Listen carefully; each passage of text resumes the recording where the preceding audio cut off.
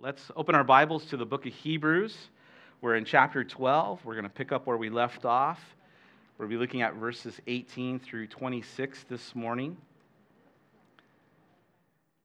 Today is the first Sunday of the month, and so for us here at Calvary Okinawa, we will also have a time of communion at the close of our service. So thank you, Matt. If anybody needs to borrow a Bible, just going to raise your hand real high and wave at Matt, and he'll be happy to let you borrow a Bible so you can follow with us. Again, it's Hebrews chapter 12. We're picking up where we left off from last Sunday. We're at verse 18. And you'll notice we don't quite get to the end. I'm going to stop a little bit short at verse 26 in our message or our portion of Scripture this morning. And I entitled our time, Our Spiritual Start and Finish. Our Spiritual Start and Finish. All right, if you are there with me, I'm going to invite you to stand as read the Scripture. The writer of Hebrews records for us, "For you have not come to the mountain that may be touched, that burned with fire, to the blackness and darkness and tempest and the sound of a trumpet and the voice of words, so that those who heard it begged that the word should not be spoken to them anymore." Parenthetically, the writer tells us, "For they could not endure what was commanded. And if so much as a beast touches the mountain, it shall be stoned and shot with an arrow." Quotes from Exodus.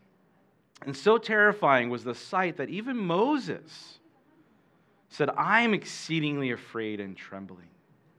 Here's a contrast. The writer says, "But you have come to Mount Zion, and to the city of the living God, the heavenly Jerusalem, to an innumerable company of angels, to the general assembly in the church of the firstborn who are registered in heaven. We have come to God, the judge of all, to the spirits of just men made perfect, and of course to Jesus, the mediator of the new covenant, to the blood of the sprinkling that speaks better things than that of Abel." And then we're encouraged, or perhaps even warned, verse 25, "And see that you do not refuse him who speaks. For if they did not escape who refused him who spoke on earth, how much more shall we not escape if we turn away from him who speaks from heaven, whose voice then shook the earth? But now he has promised, saying, 'Yet once more I shall shake not only the earth, but also heaven.'" All right, we're going to pause there.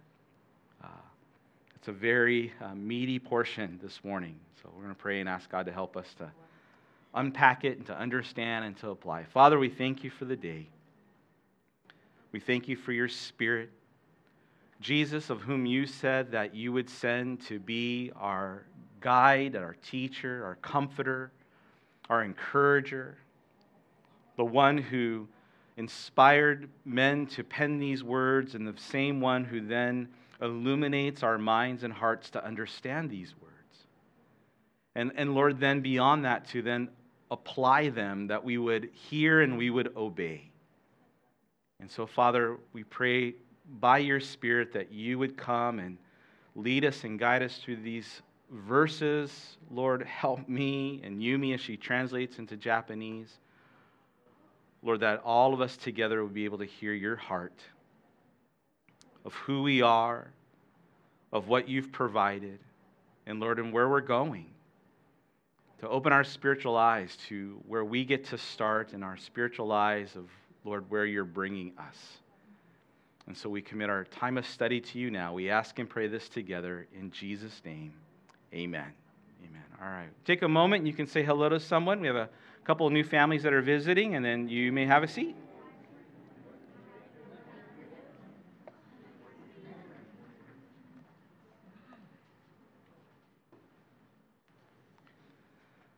So the book of Hebrews, if you're familiar, and even as we read, is probably the most Old Testament-y. Can I turn that into a word? It's the most Old Testament-like of the New Testament. The writer, if you've been journeying with us or you're familiar with the book of Hebrews, you know references the Old Testament a lot. And the original audience, as they would read these things, would be able to follow along well. They would just track right along because, well, the majority of them have a Jewish background. They grew up with this. They know it like the back of their hand. Hence, even the name of the book, Hebrews. These were Jewish Christians. These were Hebrew Christians. And so these references to the Old Testament people and places and things and systems, the priests, all of the sacrificial system, the events, all of it, they are very, very familiar with. But for us, as we read these things and can read these things, generally we're not very familiar with them. If you're like me, I don't know them well. I certainly didn't grow up with these things. So I have to study them. I have to read other references. I have to read the Old Testament to have a solid grasp on what's happening and who are they talking about. I mean, unless you've studied the Old Testament well, or unless you've had, a Jewish background or upbringing or friends or family, and maybe this is something that you are already familiar with. And so sometimes when we read these Old Testament references and accounts, they can get a little bit confusing. By the way, that is yet another reason for us to be reading and studying the entire Bible.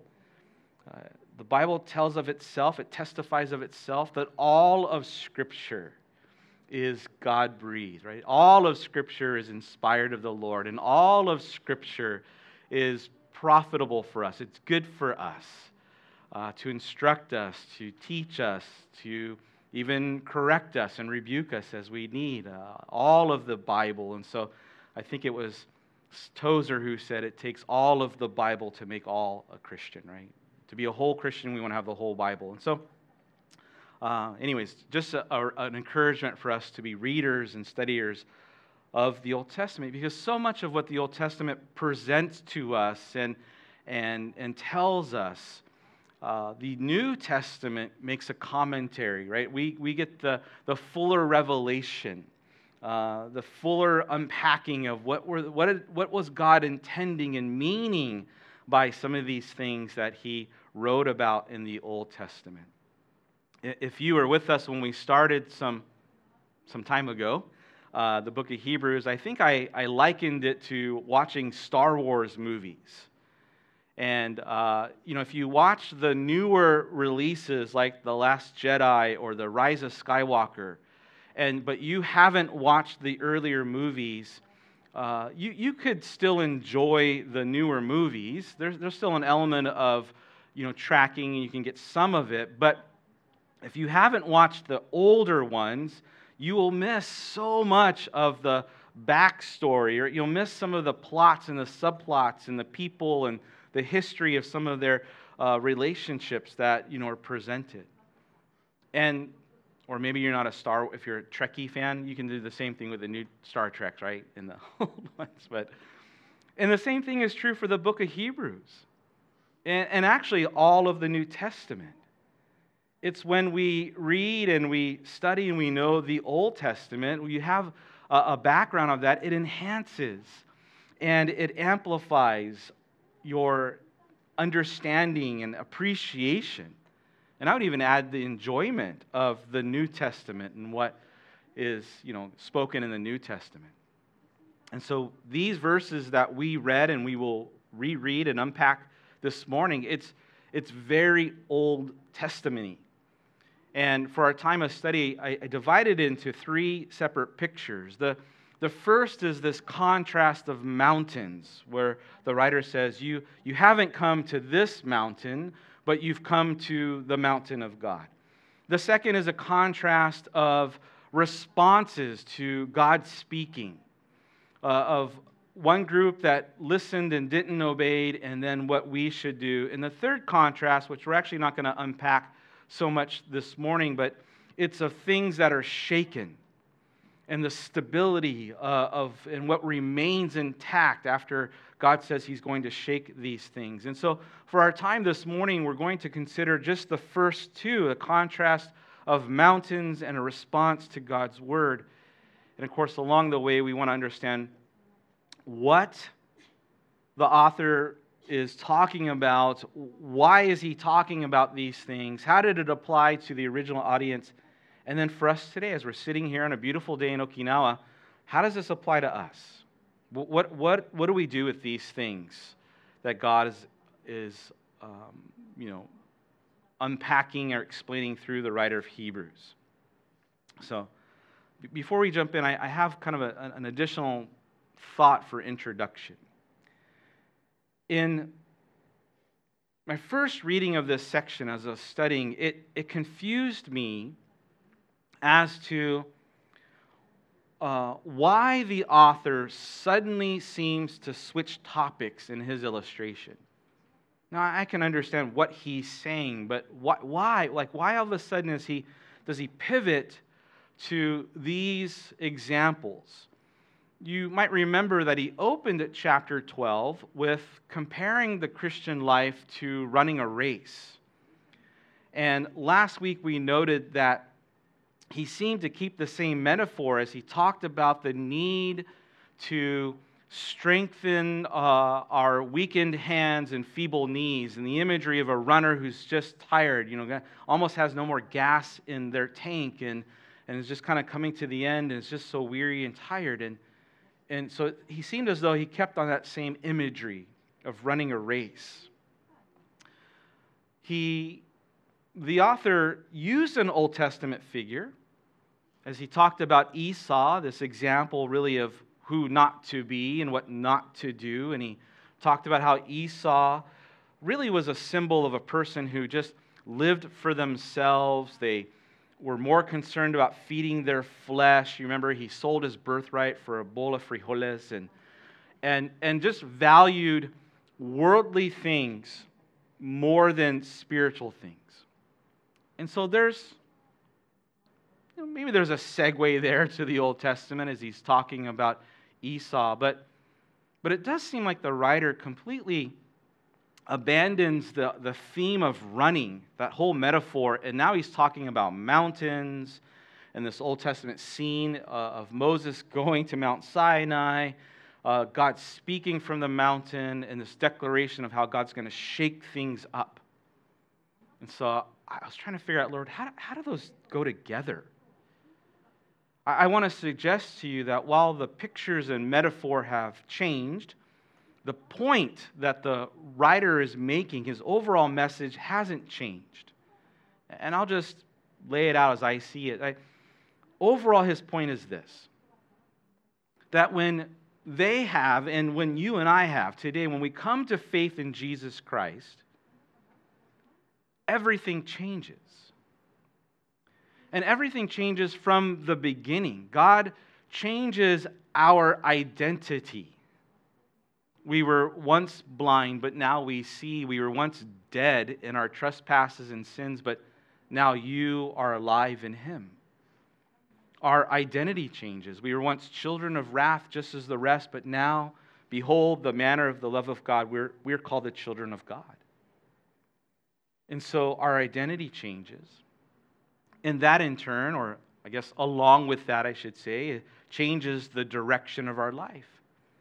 We were once on this course straight to hell, and God saved us and He put us on this new path, and that's what the writer's been talking about, this course, this race, this upward call that all of us are on to, eventually we're going to be with the Lord. And so our identity has changed, the trajectory of our life, the direction of our life has changed, and then also the destination. Like where we end up, what's the end goal? What are we running for and what are we running to? All of that has changed. And so the theme is the same. It's our journey with Jesus and how He has gone ahead of us. He is our captain of our faith, the author of our faith, and the finisher. So He goes ahead of us, He goes with us, and we get to follow Him by faith. And we've talked already, right, how this pathway, this race of life, it's not easy. We don't want to make the mistake to think that just because we're Christians, that all of a sudden life is going to be easy. It's not.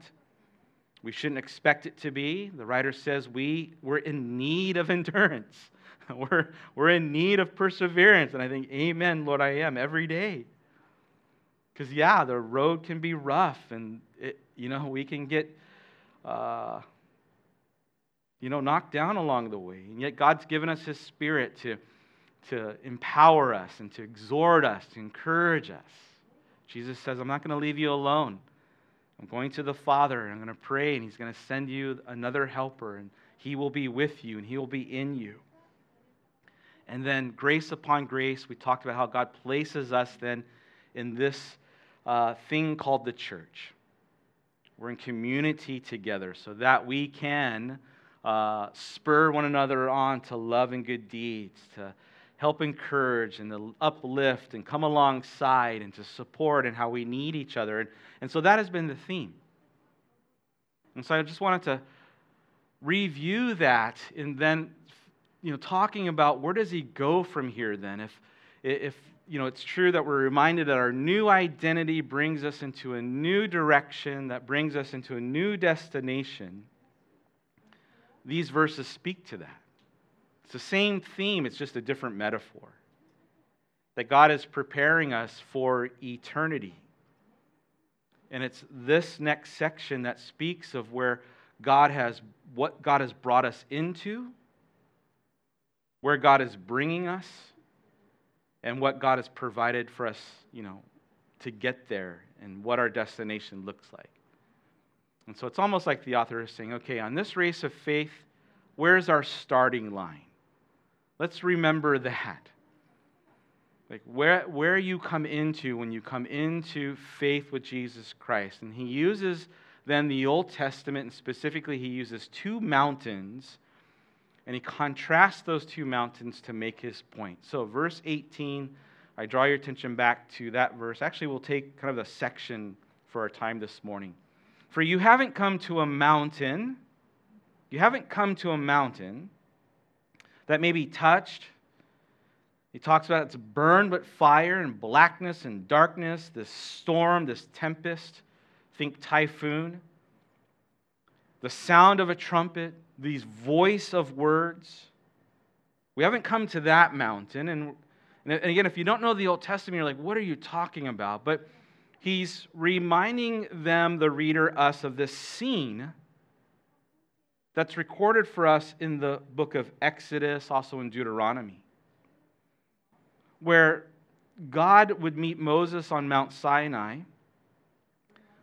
The nation of Israel would gather around, and he goes on and he talks about how that those who heard it, that's the nation of Israel, when they heard the trumpet, they heard the storm, they heard the words God was speaking, that they begged. We read here that they don't want to listen to it anymore. And the writer recounts, kind of gives us this commentary of how God had said, you can come to the mountain, but do not touch it.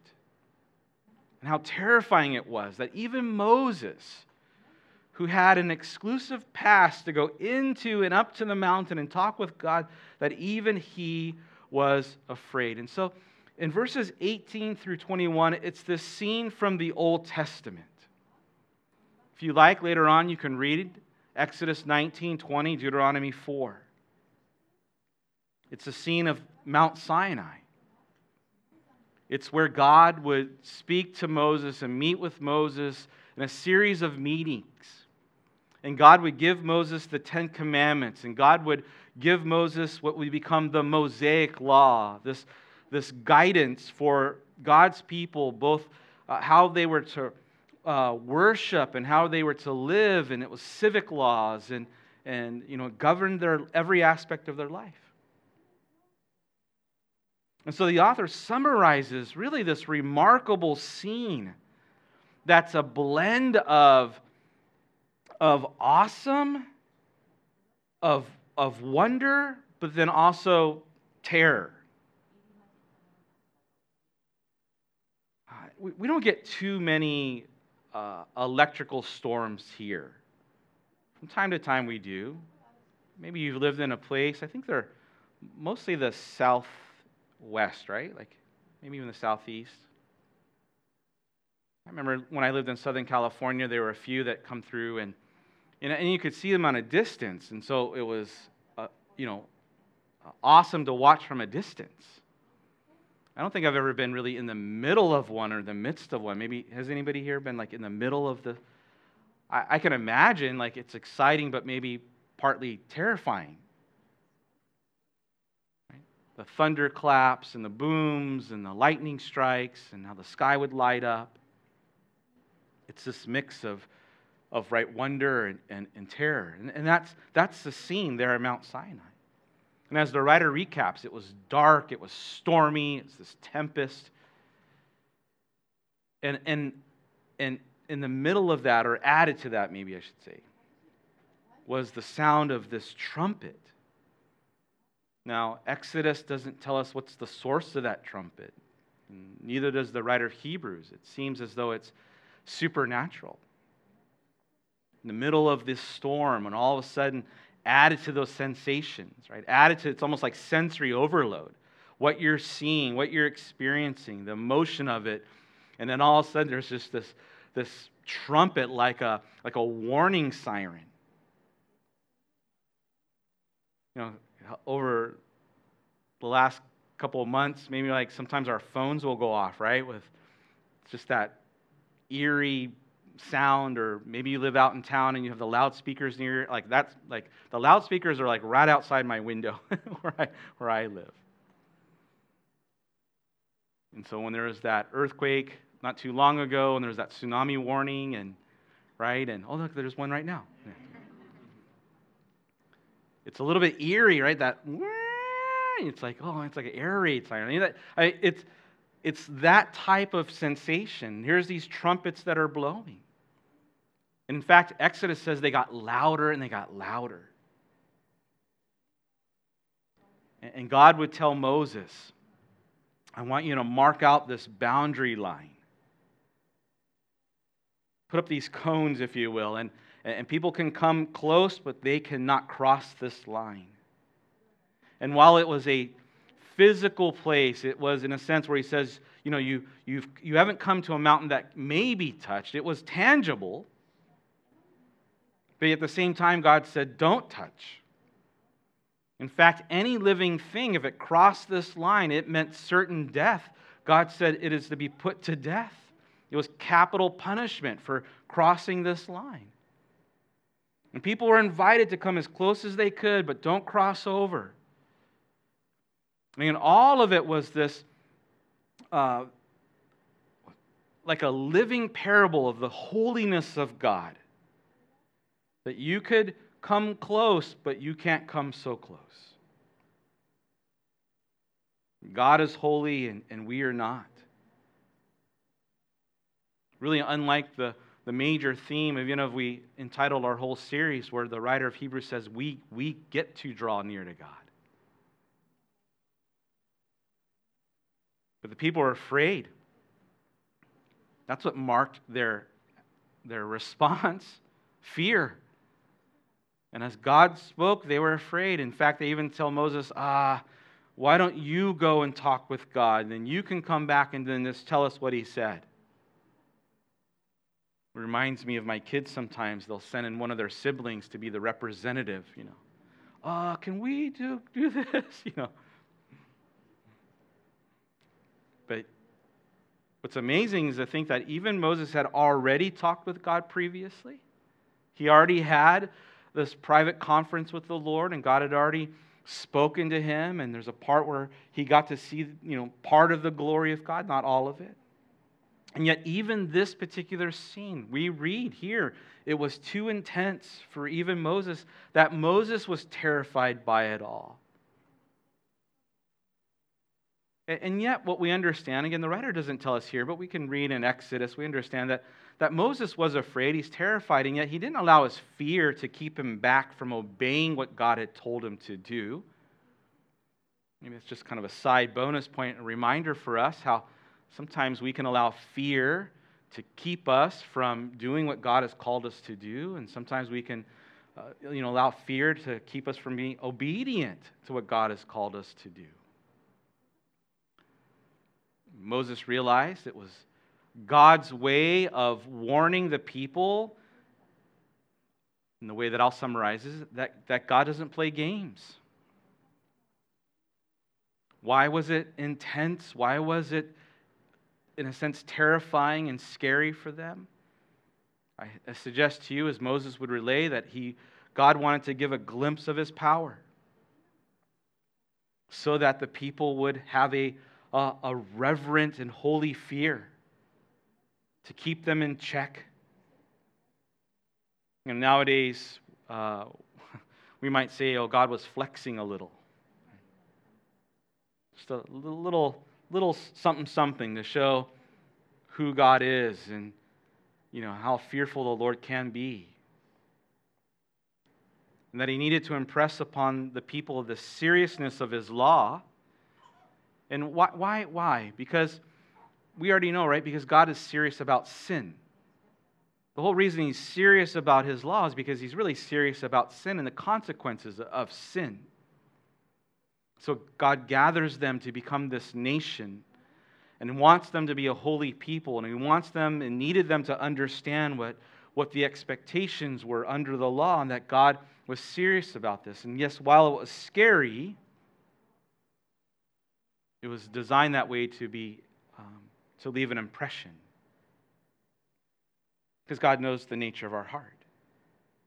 In fact, we might say that God was justified in that, because if you know the rest of the account, even though it was very impressionable, even though it was quite the scene, it was perhaps moving in that moment, it didn't last, because it only takes 40 days from that scene to where the people are gathered together, and Aaron comes and says, hey, why don't you give me all your gold, and throws it in the fire, and he fashions this golden calf that they begin to worship and dance around, like, this is our God that delivered us. It only took 40 days. It's the opposite of Lent, right? And so here's the scene that the author is recounting for the Hebrews as we read it. He says, listen, we haven't come to that mountain. When we come to faith, we don't enter into that scene. That's not our starting point. That's the starting point of, again, for context, of where our ancestors began. Of those who lived by the law. The old life. One of the things he's been trying to encourage them is we don't have to live by the old life anymore. God has set us free from that.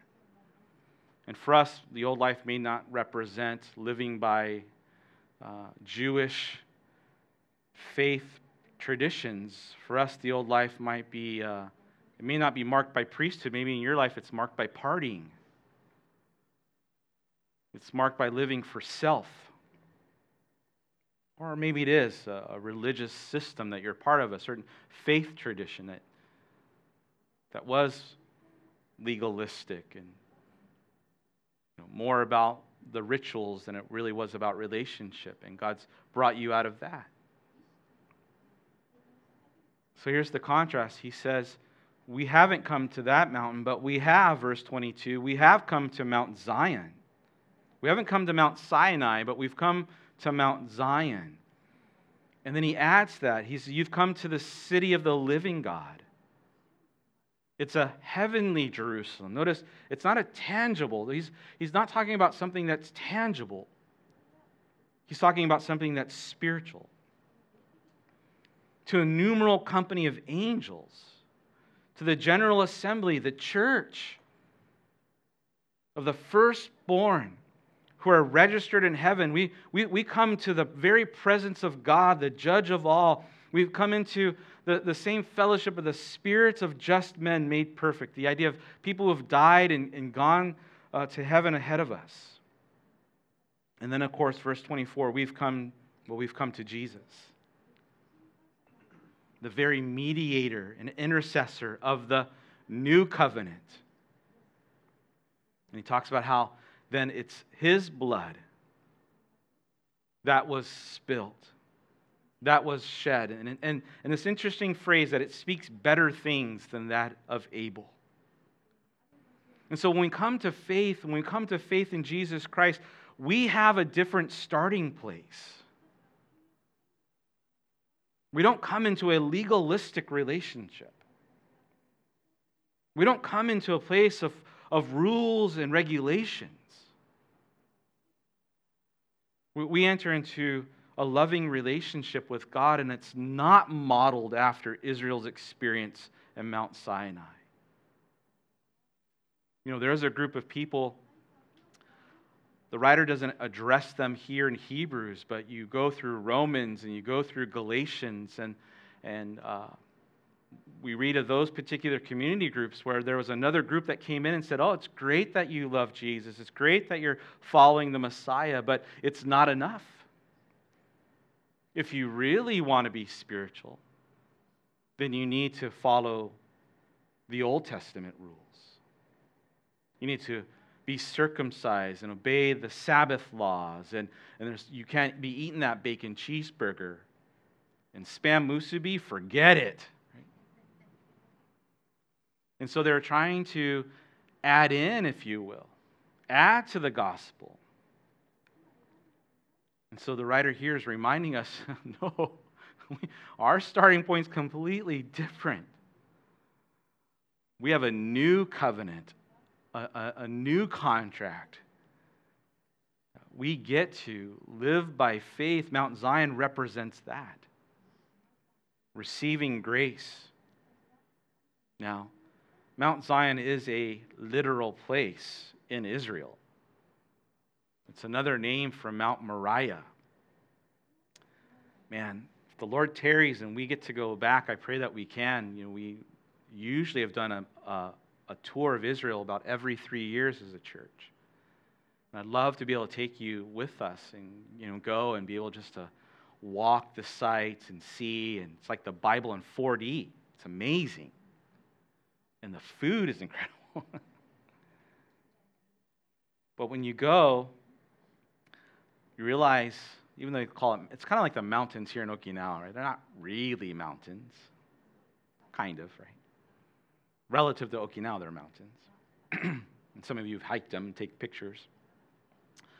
But they're at least in Jerusalem, the Mount of Olives, then there's Mount Moriah, and then there's Zion. And they're all almost like just kind of hills of this range. And so Mount Zion is really kind of another name for the area where Mount Moriah was. And of course, if you're familiar again with the Old Testament, you know that Mount Moriah is very significant. That is the place where Abraham would offer Isaac as an offering. There, very prophetically, where he didn't kill Isaac, but he said, son, God will provide for himself a sacrifice. And indeed, in that very place is where God provided himself a sacrifice, where Jesus, would die.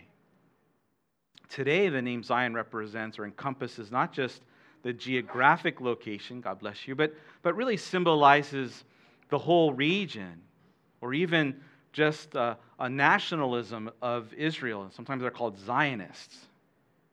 You might have heard that, in the Zionist movement. That's the idea of those who want to come into the fulfillment and see the fullness of God's promise to the Jewish people of having their own place that's not divided, that's not shared, that they can live in peace.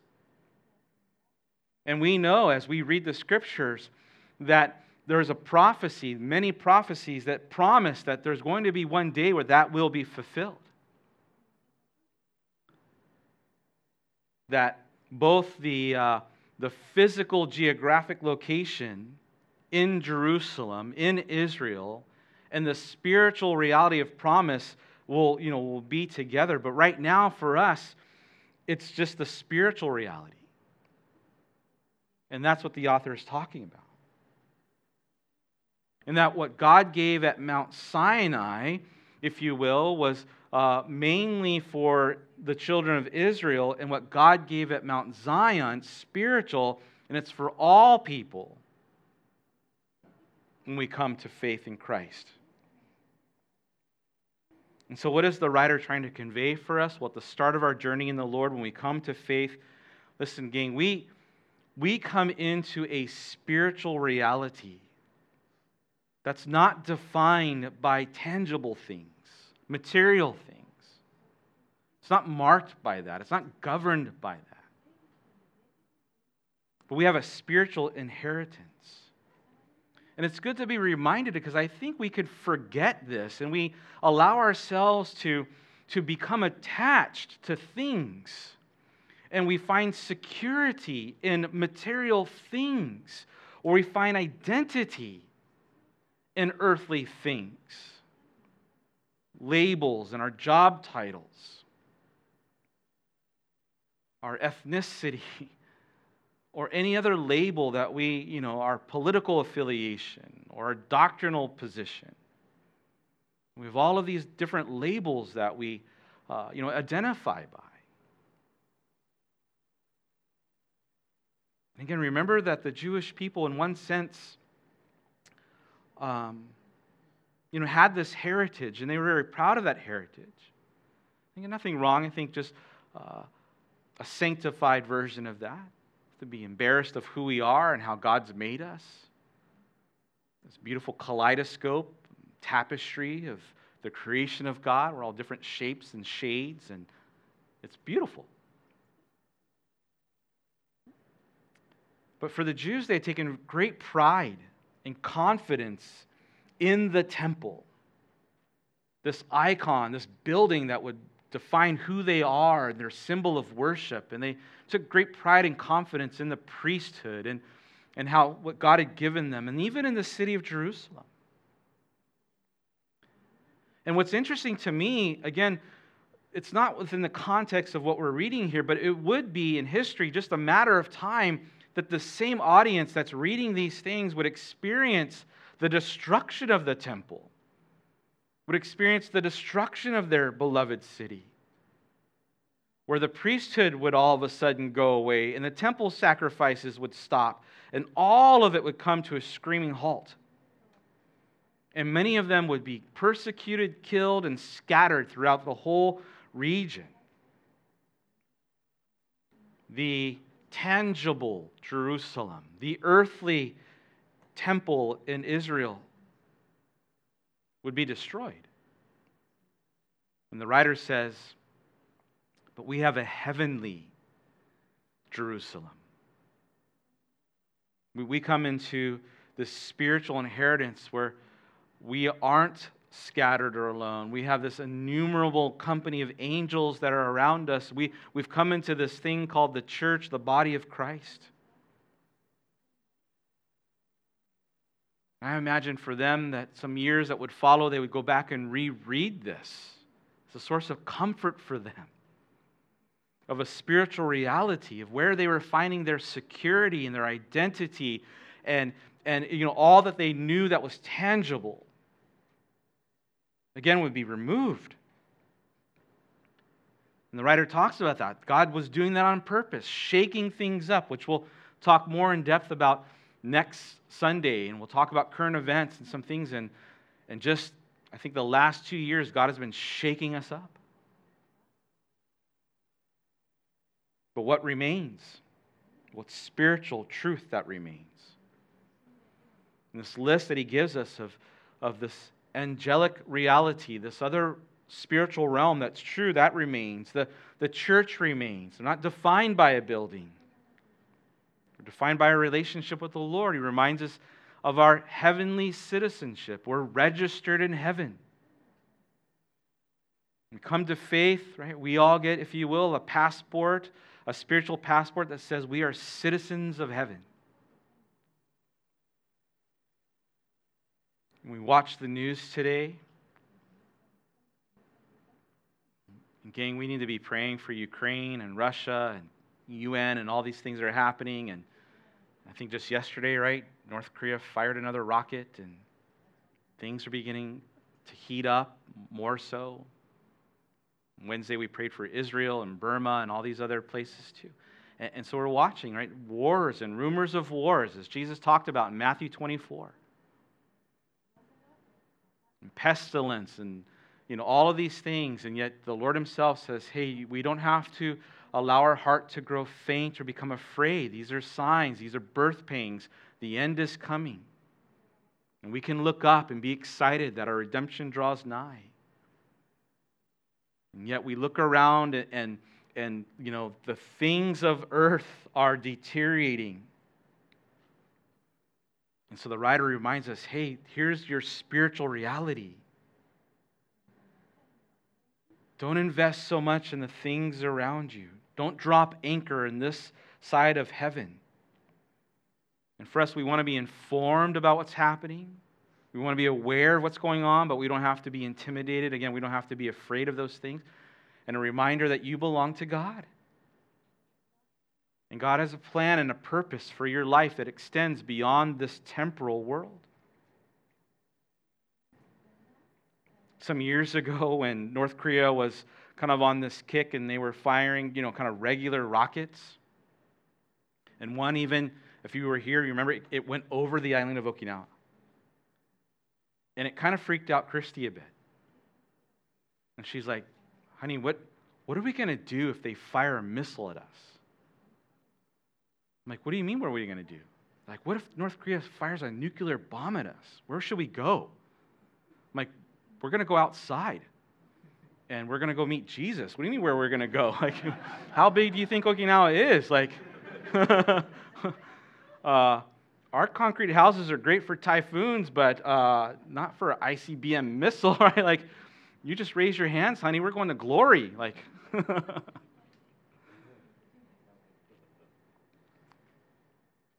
so wars and rumors of wars remind us that Christ is coming back soon.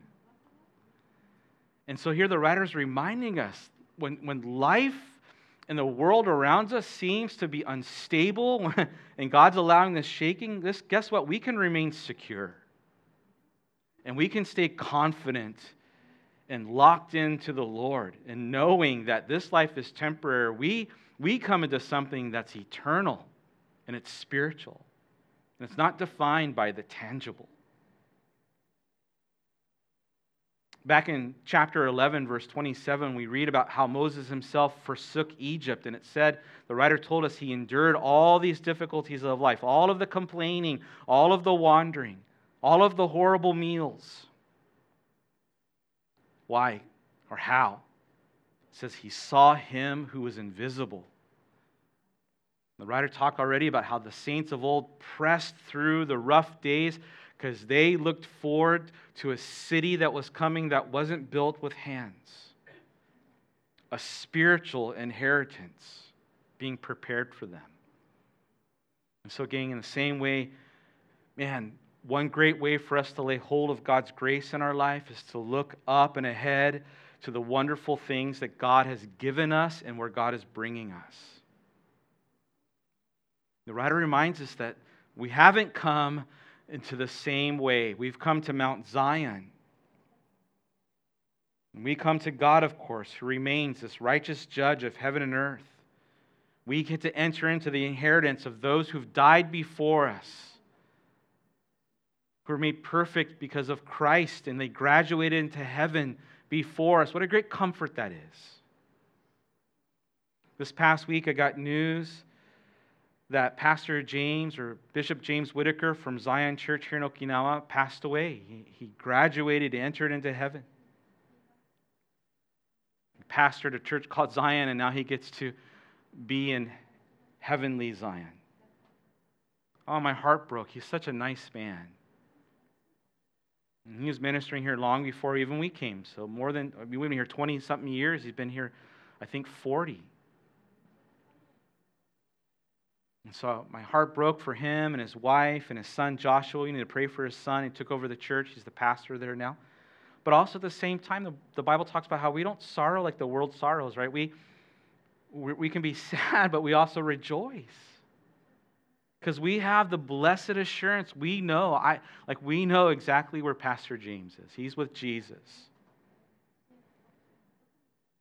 And so here the writer again reminds us of these things. And then tells us, verse 24, that Jesus is here. He is the one who gave his life for you and for me so we can have all of these things.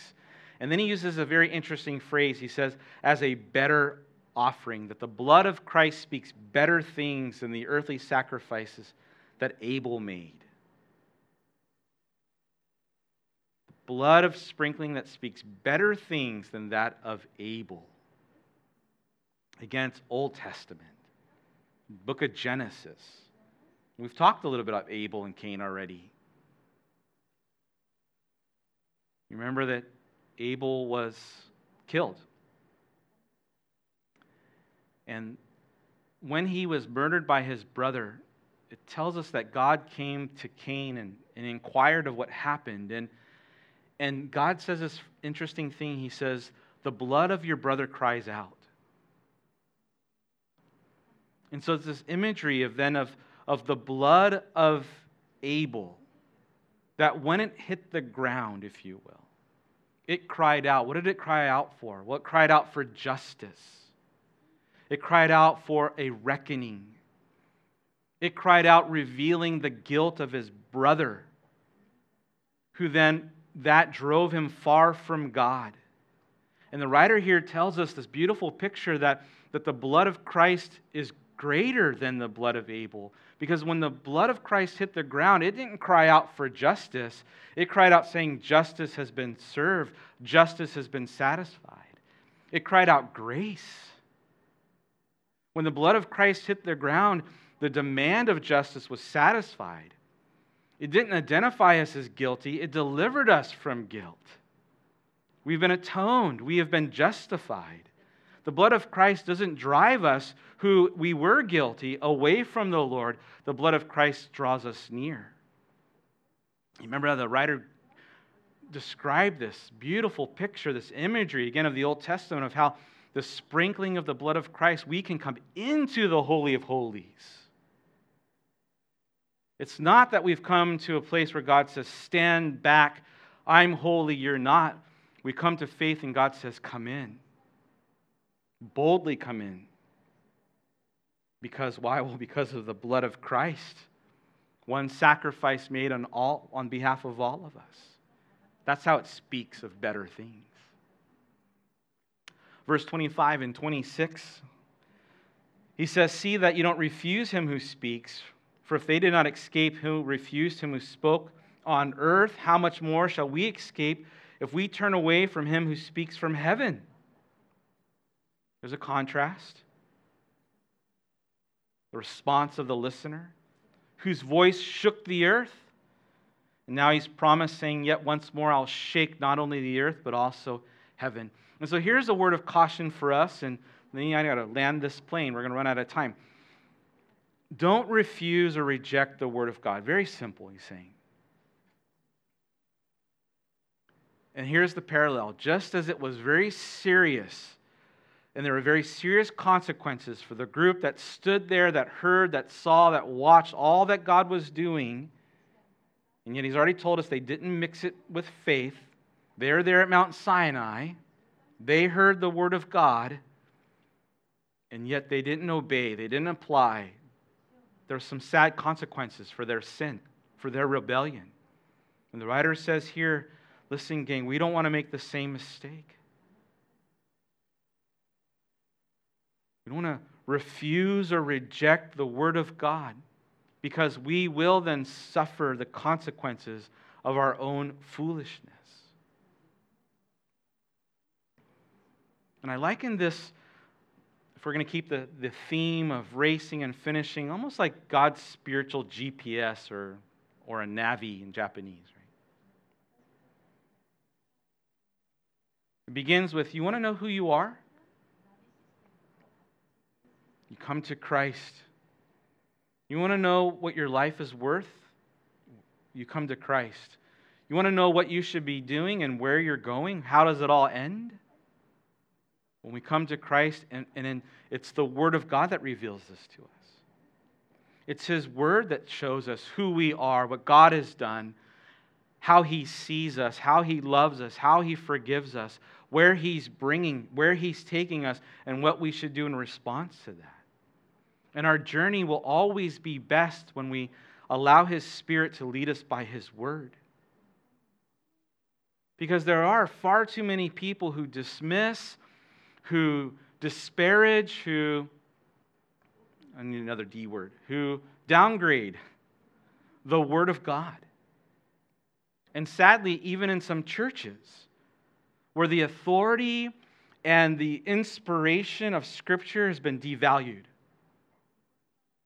reduced down to a self-help book or suggestions for life. Gang, I want to say this as we close. That's a very dangerous place for us to be. We must keep the Word of God in its rightful place, elevated, as authoritative, as inspired, and to be the authority and the inspiration and the guide for our life. And I pray you would say amen to that.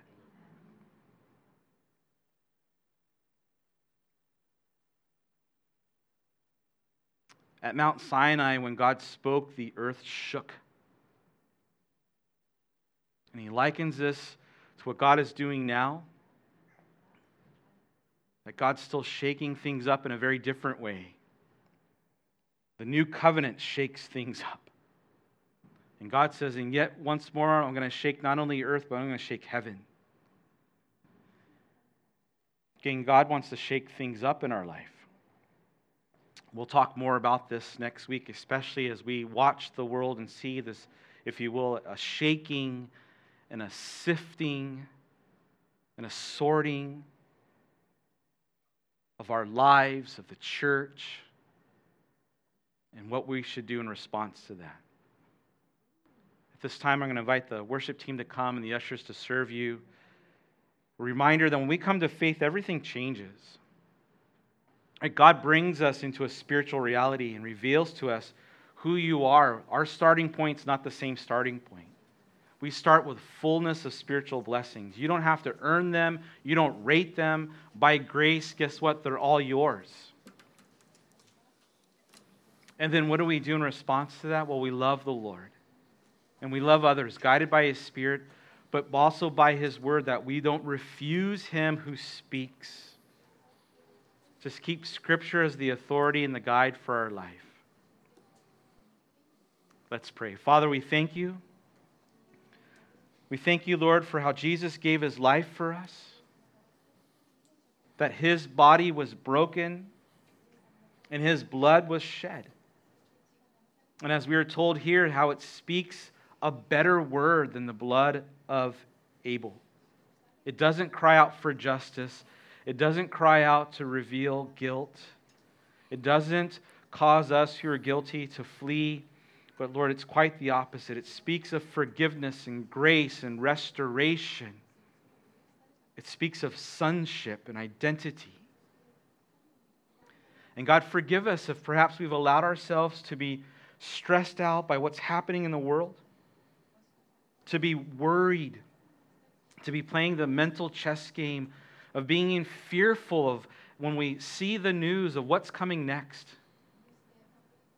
Lord, remind us of our spiritual reality and that we can be rest assured and leave those fears and worries at the foot of the cross where they belong. Lord, that we might release them to you today as we remember who we are, what you've called us to, and where we're going. And as we take time of communion, Lord, we pray you'd speak to our hearts in this way. In Jesus' name we pray. Amen.